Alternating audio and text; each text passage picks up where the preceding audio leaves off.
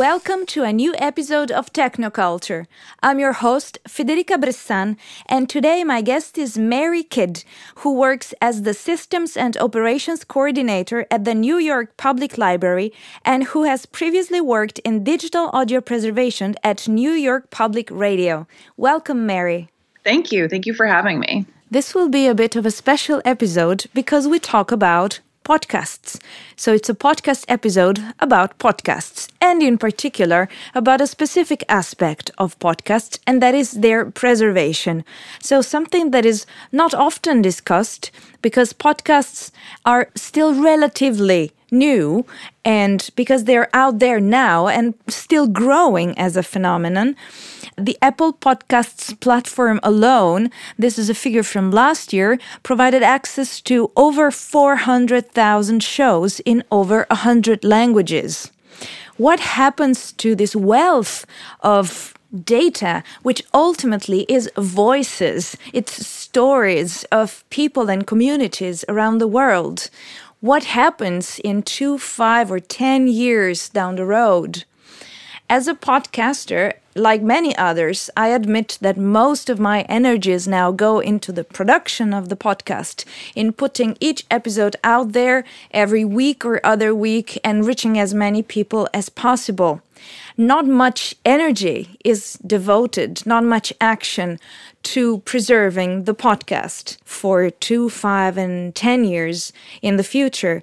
But this is precisely the concern of a grant funding from the Andrew Mellon Foundation to the Metropolitan New York Library Council that deals with the preservation of podcasts and in which Mary is involved. So can you tell us a bit more about this project, about preserving podcasts?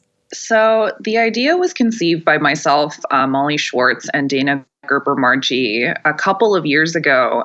We were all kind of working in the audio preservation field, and Molly was getting especially interested in producing a podcast about kind of the world of librarianship and libraries in New York City.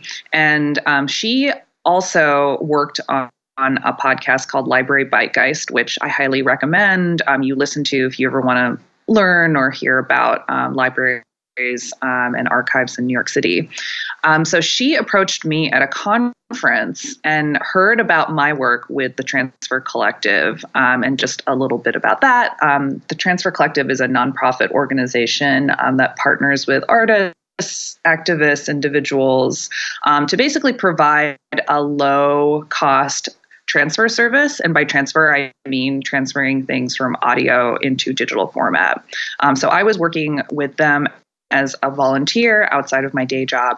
And Dana was working at the Wisconsin Historical Society doing analog to digital tape transfers. And we all kind of got together and we saw a lot of parallels between podcasts, which, you know, we can all kind of agree that podcasts are kind of going through this explosion. There's just podcasts about everything.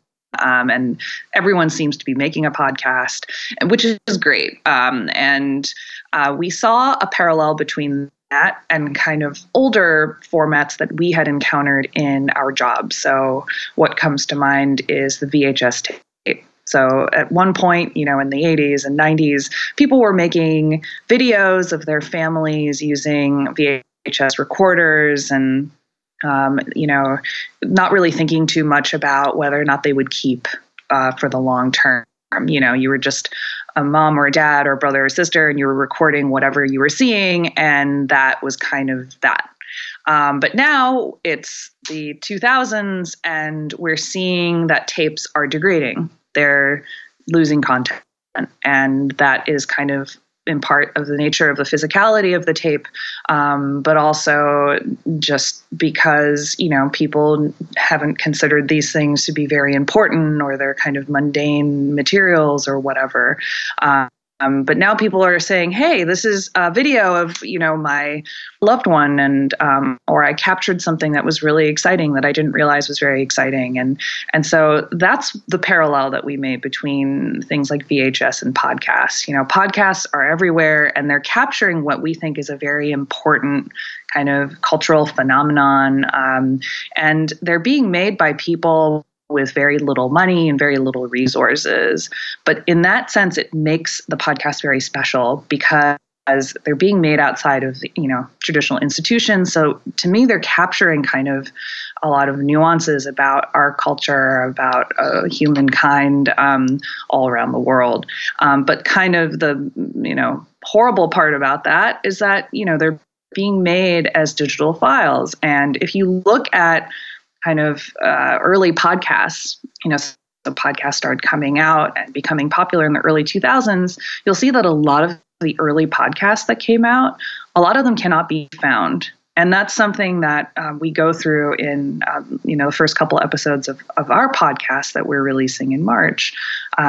We looked at what is called a core sample of podcasts. So this guy, Jason Scott, who works for the Internet Archive, he took a core sample of podcasts in 2005 and made that available on the Internet Archive. And so Sarah and Molly took that core sample and started comparing what was in that core sample and trying to find whether or not they could, find those episodes online. And they were finding that it was very hard to find early episodes of podcasts. What makes podcasts a unique type of material to preserve? I ask because audio preservation is an established field, be it digitization, analog to digital, or digital preservation, retrieval, archiving, metadata, all of that is an established field, and podcasts are mostly audio, although there are some video podcasts. So why do they require special attention now? Is it about preserving the media files, that is the audio, or aspects of the chain of distribution that occurs especially through this RSS feed, which we're going to explain later? There's this snippet of code that carries some core metadata and that kind of links the listener to the media file that is hosted somewhere on some platform. So it is about the media files or parts of this chain of distribution. Now, that's a really good question. And I would say all aspects that you just mentioned. So the actual file format. So most podcasts are either an MP3 or WAV file or some other audio file. And then, the RSS feed and kind of everything that goes into a podcast, whether that's a transcription or, an image that you submitted alongside your upload to an RSS feed. All of those things are kind of at risk. And the thing that's interesting about podcasts is because they're in what I call a born digital medium. So, they didn't start off as tape. They're born as digital files. And there's this notion that things that are digital, they'll stick around longer than a tape. So that's kind of a common misconception that people have, is because it's here today, it's going to be here forever.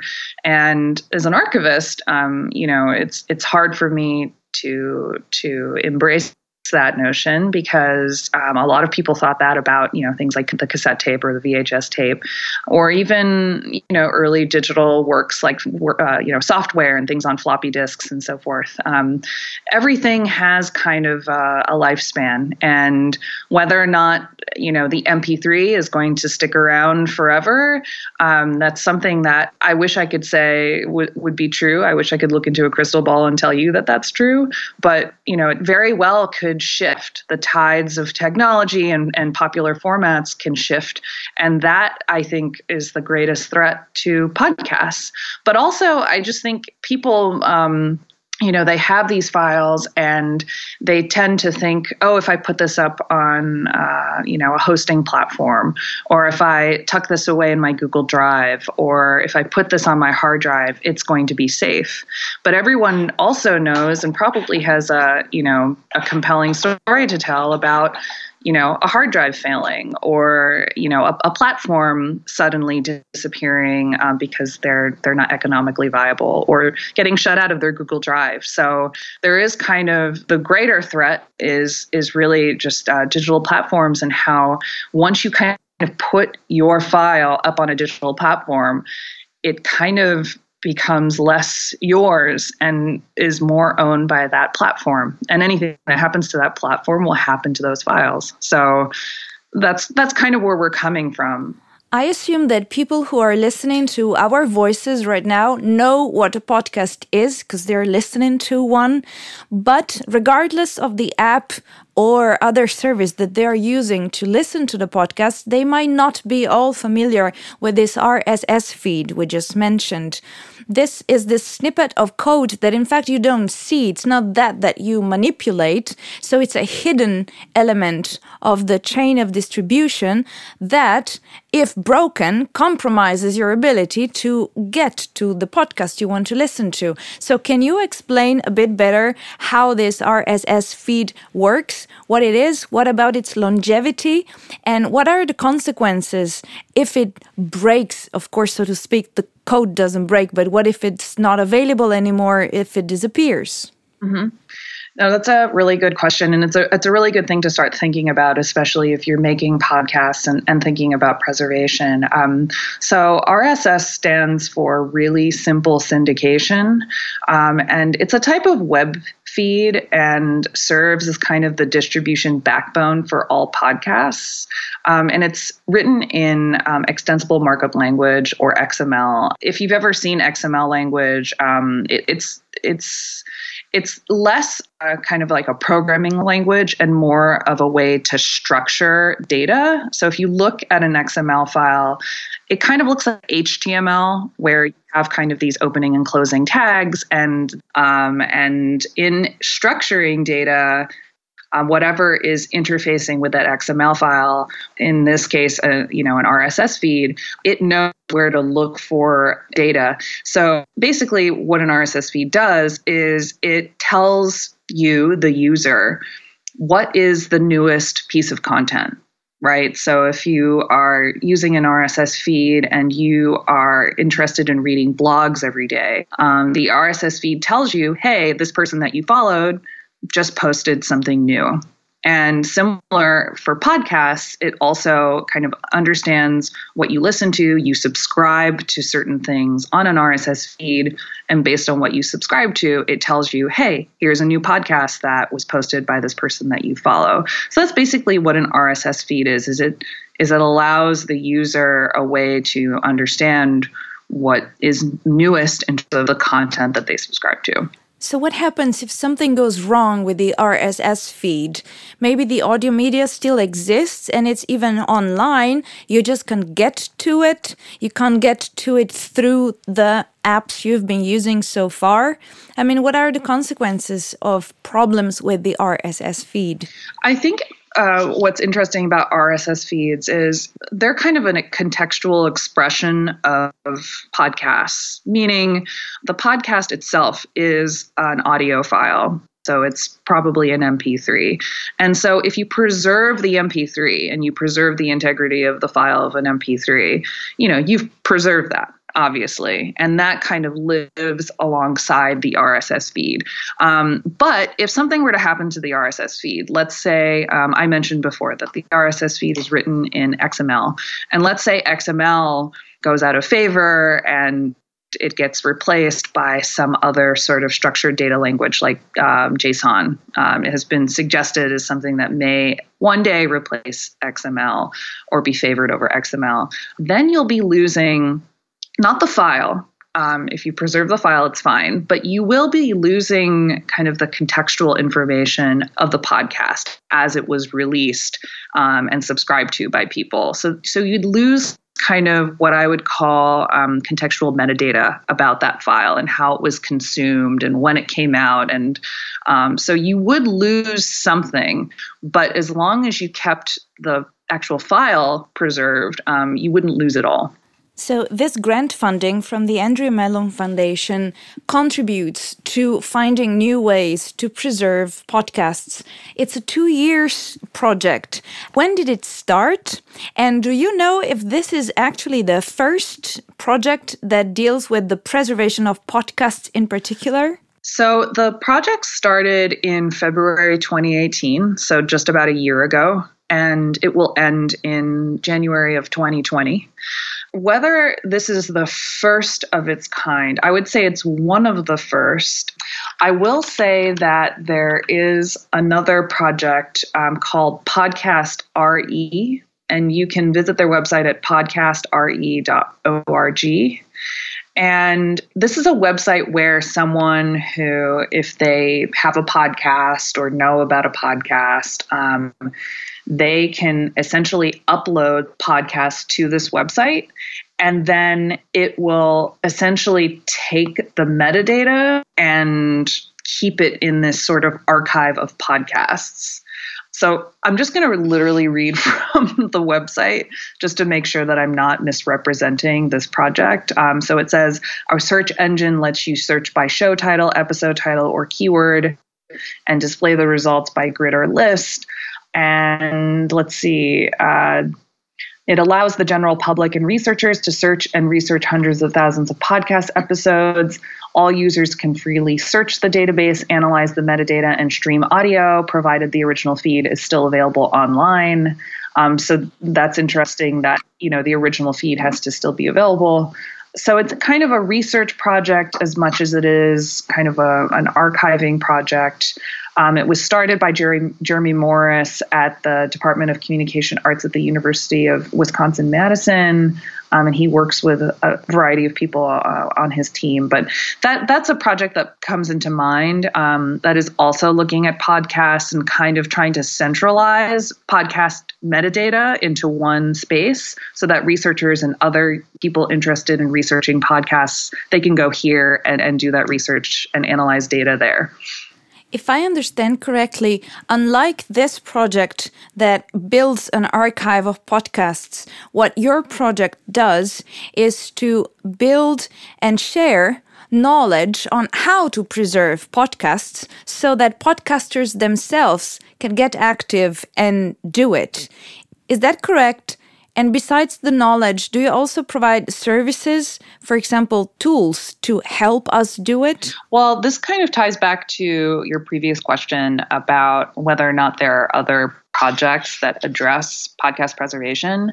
No, there are not a lot of podcast preservation projects that have been or are out there, but this is kind of a branch off of a more general sort of effort in the archives and preservation community to teach specific communities how to safekeep and preserve their personal files. So you'll see a lot of talk in the archives field specifically about community archiving.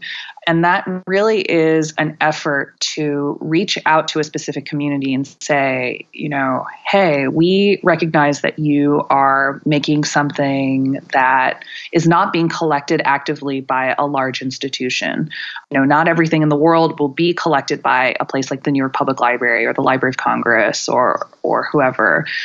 But we still think that this stuff that you are making is worth preserving for the long term. So then we have to ask, what are your specific needs? What are the things that are going to be your greatest challenge in, establishing a preservation plan for yourself? And these needs differ from one user base to another. So a podcaster is going to have very different needs from someone who, say, is making video games or someone who is making music. There's obviously a lot of overlap between, anyone creating, digital files, but I think it's very important to have projects that speak specifically to very kind of narrow slices of the community, because I think kind of the way that this works is community feels heard. And if they feel like their kind of needs are being met and being listened to, they will more likely respond with wanting to kind of take action and want to put a plan in place. And so that's kind of where we're coming at with this project, is this effort to really hyper-focus on podcasters and understand what their needs are, and then teach them not only that there is a need for them to put a preservation plan in place, but then to teach them skills and about tools and techniques to, put together a preservation plan that works for them. Can you already give some example of these tools and techniques? Or because the project has 1 year to go, it's still kind of a work in progress? Yep. So we have 3 main deliverables for this grant-funded project. The first and kind of foremost is the podcast that we are releasing in March. And this podcast will be a mini series, meaning it's 5 parts. And it will kind of go into the history of podcast technology and talk about the problem of, disappearing podcasts and kind of, speak in the language of the podcaster to convey the importance of why a preservation plan is necessary for a podcaster. Wait, so this is a podcast episode where we are talking about the release of a new podcast series on podcasts. I know. It goes on meta, and I don't know if there's another word to describe meta, but that's basically what just happened here. Sorry for interrupting. No, it's fine. It's fine. And it's great because we joke about that too. My team and I, we talk about how our podcast is a meta podcast. So we have a podcast that's coming out, and what lives alongside the podcast is what we're calling an educational zine. So a zine is essentially, are you familiar with what a zine is or have encountered zines? I'm afraid not. Yes. So I always like to ask because not everyone is familiar with what a zine is. So essentially a zine comes out of, I would say, a specific kind of movement in the early 90s, or at least when I encountered zines in my youth, that's when I encountered them, was in the early 90s. They came out of sort of punk communities and the Riot Grrrl community, and they were a way for people to create little booklets, and they would fashion them into, kind of independent of big publishers. They were made using a photocopy machine and staples, and they're very kind of handmade and sort of homegrown. And they would you would see them at shows, or your friends would hand them out to you, and they were kind of this way to distribute knowledge and information, sort of independent of kind of the greater system of publishing. And zines have kind of now become a little more popular, and you'll see that a lot of libraries and archives have started collecting zines. They're kind of seen as part of this greater historical movement. And what's great about zines is they're a great teaching tool. I started to make some zines when I was, involved with the Transfer Collective. I made some zines to help convey information about what we were doing and how to work a transfer rack and explain the technology. And they're very well received. And so I, as part of this project, illustrated the educational zine that will kind of go along with the podcast that people listen to. And the zine is structured around a curriculum to teach people about what preservation is and what a preservation plan might look like, and kind of offers resources and tools to whoever is reading it. So that's what the zine is in this project. And there's a paper copy, which I should send to you in the mail, Frederica, because I think you should check it out and look at it. But it's also available freely online. So if you go to preservethispodcast.org, the online version of the zine is there, can be found there. Cool. Be more than happy to receive a copy of the zine. How do the zine and the podcast complement each other in this project? So the zine is a little more, I would say, practical and hands-on. So the zine it's basically structured in 3 parts to do with kind of file management. So looking at the files that you output as a podcaster, and then putting an organizational plan in place. Because knowing what you have, especially if you're producing digital files, which, oftentimes we never really take into account how many files we are creating for any given project that we are making. And a lot of people find that, whoa, I'm actually creating, 10 or 12 different files every time I make a podcast, for example. So being able to kind of wrangle that is what we suggest is the first step. And then we talk a little bit about metadata and how that's important to podcast files. And we also talk about backing up your files using hard drives or cloud services. So that's what the zine is structured around, is kind of these 3 sort of practical steps that a podcaster can take And they are stemmed, the podcast itself is a little more kind of focused on history and interviewing people about the problem of, podcasts disappearing, but they do complement one another. And I would say, before you dive into the zine, to listen to the podcast when it's released and then do the exercises via the zine. You mentioned that the podcast will be released in March. The podcast will be released in March. So we are having a launch party in March. And let me just bring up the date here. March 21st. It will be at the Metropolitan Library Council, which is at 599 11th Avenue in New York City. We're going to have a lot of great speakers at this launch party, and that will officially mark when the podcast will be released. Is this podcast only targeted at podcasters, or because you also tell some stories about how podcasts evolved and the technology, how they work, you actually aim to talk to a larger public? Absolutely. I think there's a lot that really anyone who is creating anything digitally can take away a lot from this project. What comes to mind is musicians, especially musicians who are recording and producing things digitally.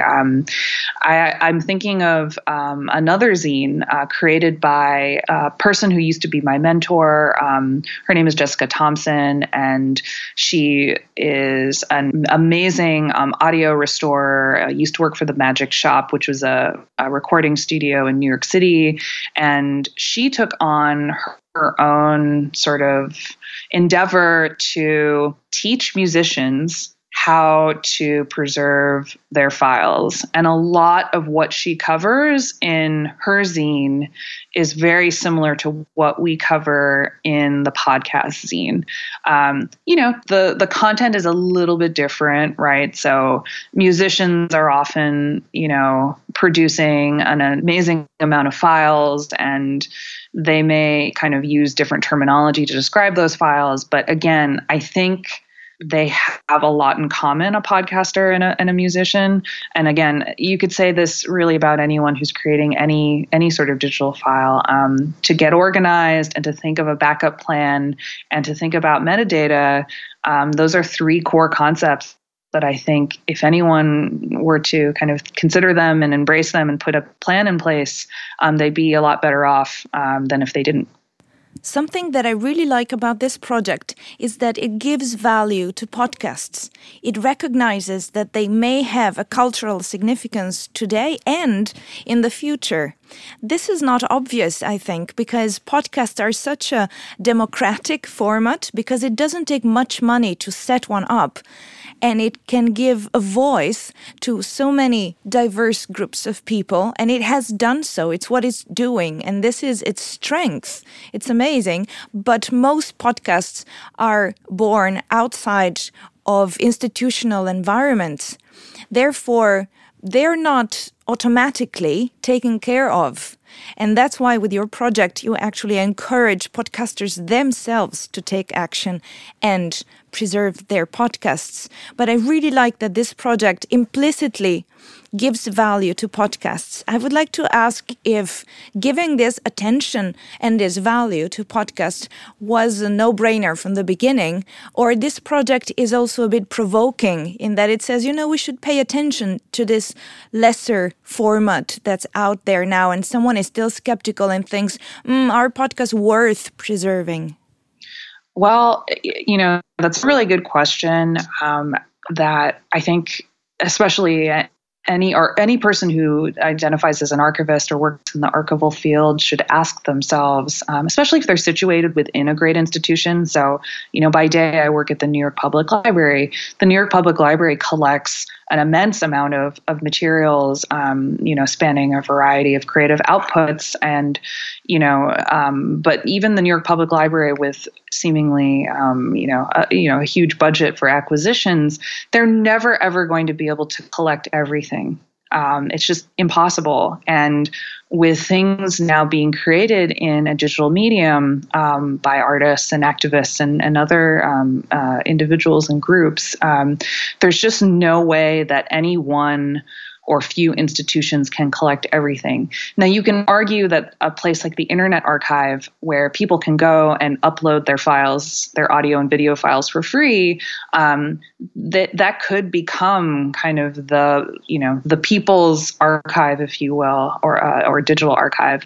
But again, sometimes I think the risk is less about whether or not an institution will collect your files and whether or not the person or the group that made these files even has kind of a conception that what they are making is important. Now, obviously, it's not an archivist's job to tell people what is important, but often that is the notion that people have is, oh, if you're collected, like if New York Public Library collects your work, therefore you are someone important and you are someone special. But there's a lot that goes into kind of an institutional decision to acquire something. And their priorities and their goals may not align with kind of what someone else thinks is very, very important.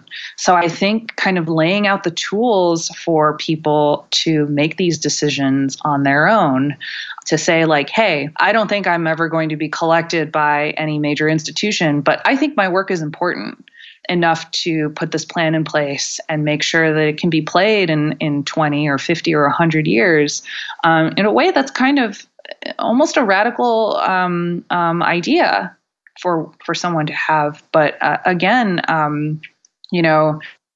I think that's kind of where I see a lot of these projects that are sort of community centered or whatever you want to call them. That's what we're doing, is kind of putting the power of deciding that something is important out of the hands of large institutions and into the hands of the creators. What an interesting shift. Having worked with sound archives for many years, I realized that it is true that although all audio documents degrade with time, those stored in small to medium archives and archives that store materials of genre or repertoires less on demand, so folk music and research material, field recordings of linguists or anthropologists, those are at higher risk than the documents stored in the very large and institutional archives like the RAI in Italy or the BBC. I can think of this very large archives. And that somehow corresponds to the paradigm that applies to basically anything that has survived through the centuries that I may express as the stuff of kings and popes. Yes. That survives because it goes hand in hand with where power is. But in this case, the shift is from the institution to the individual, meaning the podcasts that will survive are not necessarily the best and are not those who are born in an institutional environment, but are those of the people who were most proactive. That's interesting. Yeah. It is also interesting to observe that it has never been the case that the best things survive. If there is a connection between the value of something, how good it is, and its chances for survival, that's definitely just one aspect, one factor in a way more complex equation. I may have a beautiful podcast, but if I don't take action and preserve it, it may be gone in 2 years' time. So it's a shift from this determining factor in the survival of something that goes from the institution or where the big money is and already policies in place, and this non-standardized world of independent podcast producers, but who are now in charge of the destiny of their own podcast. Exactly. Yes, it is kind of a prompting of people to reconsider that what they have is at risk and that there are certain things that they can do to safeguard what they're creating. The thing that can be a problem is, putting a preservation plan in place. It does require a certain amount of time, labor, resources, money that, some people don't have time, resources, and money, or their time, resources, and money are inconsistent. So, for example, someone may put into play, they'll buy cloud storage they'll buy a Dropbox for a year. And every month or every year, they have to pay for that Dropbox. And that's fine as long as you're paying for the Dropbox. But let's say one day you lose your job and you are unable to fit that into your personal budget for personal archiving or personal preservation, then that may very well put your work at risk once again. So to kind of place the emphasis on the individual to be proactive and take this action, it's kind of a double-edged sword, because on one hand, yes, if they have all the time in the world and money in the world to do this, then their stuff has a greater chance of living, for a very long time.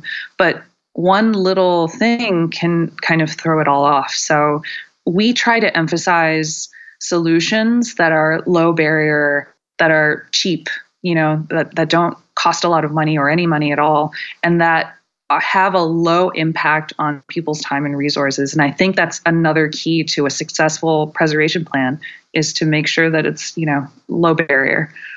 Where does the knowledge that is structured and then delivered in this project come from? Did you involve podcasters themselves, or what kind of experts did you involve? So in the podcast itself, we are focusing on podcasters. So we have 4 indie podcasters that are involved in our project. So I'll name them. We have Alice Y. Home, who is an oral historian who produces a podcast called Historically Queer. We have a fellow named Dan Weissman, who produces a show called An Arm and a Leg, which is focusing on, healthcare in the United States. We are also interviewing Amanda McLaughlin, who produces Spirits and Multitude, and then Caitlin Bailey, who produces The Oldest Profession, which is a podcast about sex work historically and the state of it today. So they will be involved and featured in the podcast as kind of our test subjects, if you will, in implementing a preservation plan based on the curriculum that is in the zine and as well as in the workshops that we are teaching. So we're asking the 4 podcasters to do the lessons that are in the educational zine and then give us feedback about, how it went for them. And so you've taken the steps now. How did that work out for you? Were you able to do them? Were they too hard? Were they hard to understand? And so they will be giving feedback to us and featured prominently within the podcast to kind of give an example to those who will be listening to this. And hopefully a lot of the people who are listening to the podcast will be podcasters themselves. They can listen to this and say, hey, this person, they make a podcast, they don't have a lot of time, and they were able to take these steps and put together a preservation plan. So, that will be a very practical way of us demonstrating that the lessons that we put forth do work. In the definition that UNESCO gave of preservation of documentary heritage, permanent accessibility is a requirement for any action of preservation. So I wonder if you share this definition in this project, meaning if I preserve my own media files on a hard disk drive at home, and I'm a good girl and I check the data regularly, chances are that in 10 years from now, I am still going to have those data. But that's no good for the community because only I have them. So when you encourage podcasters to put a preservation plan in action for their own podcasts, do you mean in a shared way so that in 5 and 10 years from now, the podcasts don't just exist, but are findable, are available? No, that's a great point, especially because podcasts, they're meant to be listened to. They're distributed widely and people want as many people listening to their podcasts. So one of the things that we recommend is that people consider the Internet Archive as a sort of final resting ground for their podcasts, so that if the platforms that they originally hosted their podcasts were to go down, the Internet Archive very likely will still be around. I truly hope so. And what's great about the Internet Archive is it's free. So you can be anyone, anywhere, and you can upload your files to the Internet Archive, and that will be a way for future listeners to be able to pop in and listen to your work fairly easily. Even if this is a New York or an American-based project, I assume that you don't just target American podcasts. Do you think that podcasts around the world as a format, regardless of the different categories they're in, they are equal enough to be represented in the knowledge base that you're building in this project? So actually, this project will benefit podcasts all over the world. It's not targeted to a specific subgroup. Yeah, absolutely. I would say the focus, especially for our travels over the next year, we're primarily, if actually only traveling to conferences and workshops in the United States. But for the future, and, this is kind of a future dream of mine, is that, our podcast, for example, could be transcribed into different languages and that it could be widely prescribed to people anywhere. Because again, I don't think there will be a huge difference between, someone in the United States and someone in Europe taking these steps. But, you can't always assume that people have steady access to internet or have specific or certain resources and money and so forth. So, it would be great to get feedback from international podcast producers, especially those who are working independently. But I think in general, the lessons that we're putting forth could be adopted pretty universally across the world. For those who are listening and may be interested, I don't know how many podcasters among my listeners I have, but if someone has a friend who has a podcast, or say anyone who wants to stay in touch, learn more, can they go to your website? Is there a newsletter to subscribe to? Even if the podcast is not out yet and the zine the same, is there a way to keep in touch? Absolutely. Yeah. I would encourage anyone listening to this to go to our website. That is preservethispodcast.org. That's all one word, Preserve This Podcast. And the website has our information, a little bit about the project. It has the zine, so an electronic version of the zine is available online and is free for anyone to read.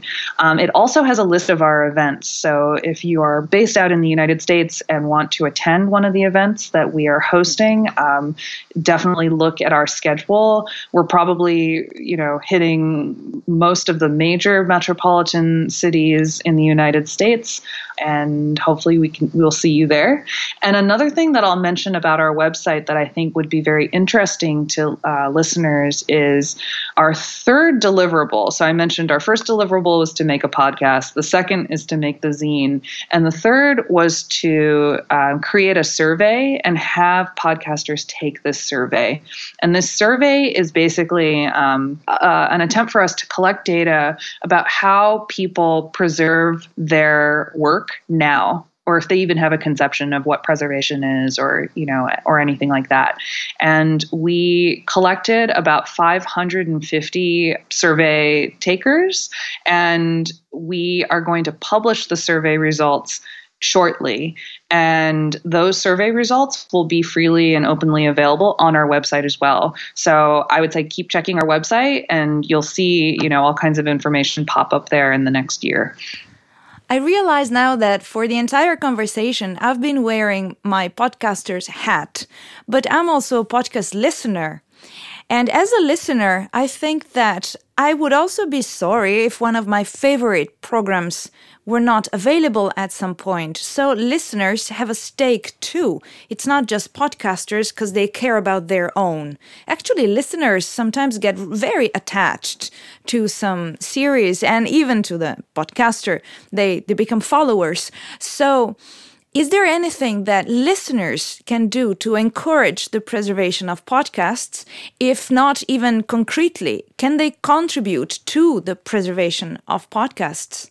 That's a really, really good question that I have not been asked, but I think it's an important question because most podcasts are listener supported. What I think is great about podcasts is these really great ways to support what you like to listen to. So what pops into mind is Patreon. So that's, a way for people to contribute small amounts of money to the things that they enjoy listening to. And that may be a way for podcasters to, engage with and solicit their listeners for resources that can make their podcast, readily available in the future. So I would say to the podcaster, if you're setting up a Patreon, and sometimes people who have Patreons have kind of different categories of things that you can donate to. So consider setting up a kind of a Patreon category for preservation of your podcast, and maybe someone listening to it will say, "Hey, yeah, this is important to me to listen to right now, but maybe down the line I'm going to want to share this with people, or I'm going to want to re-listen to it again, and I'll pay you $1 or $2 a month to do that." So that's one way I think that you can kind of engage your listeners in the active preservation of your work is through a model like that. I think that involving the listeners in this awareness campaign and asking also them to be active could be a great thing, because there are only so many podcasters out there, but way more listeners. So it's a critical mass of people who have a stake in this and could be involved. Yeah. So is there anything else that you would like to share about this project, about the upcoming podcast?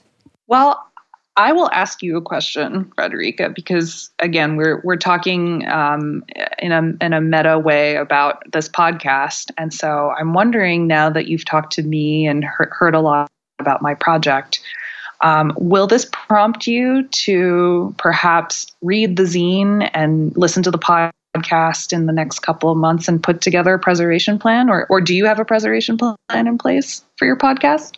Well, of course, I'm going to listen to the podcast. I actually look forward to.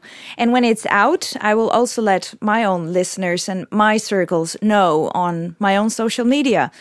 So, secondly, about the preservation plan, if I have one in place, well, I have been professionally involved with audio preservation for a while now. So it's always in the back of my mind. It's an issue that I cannot disregard.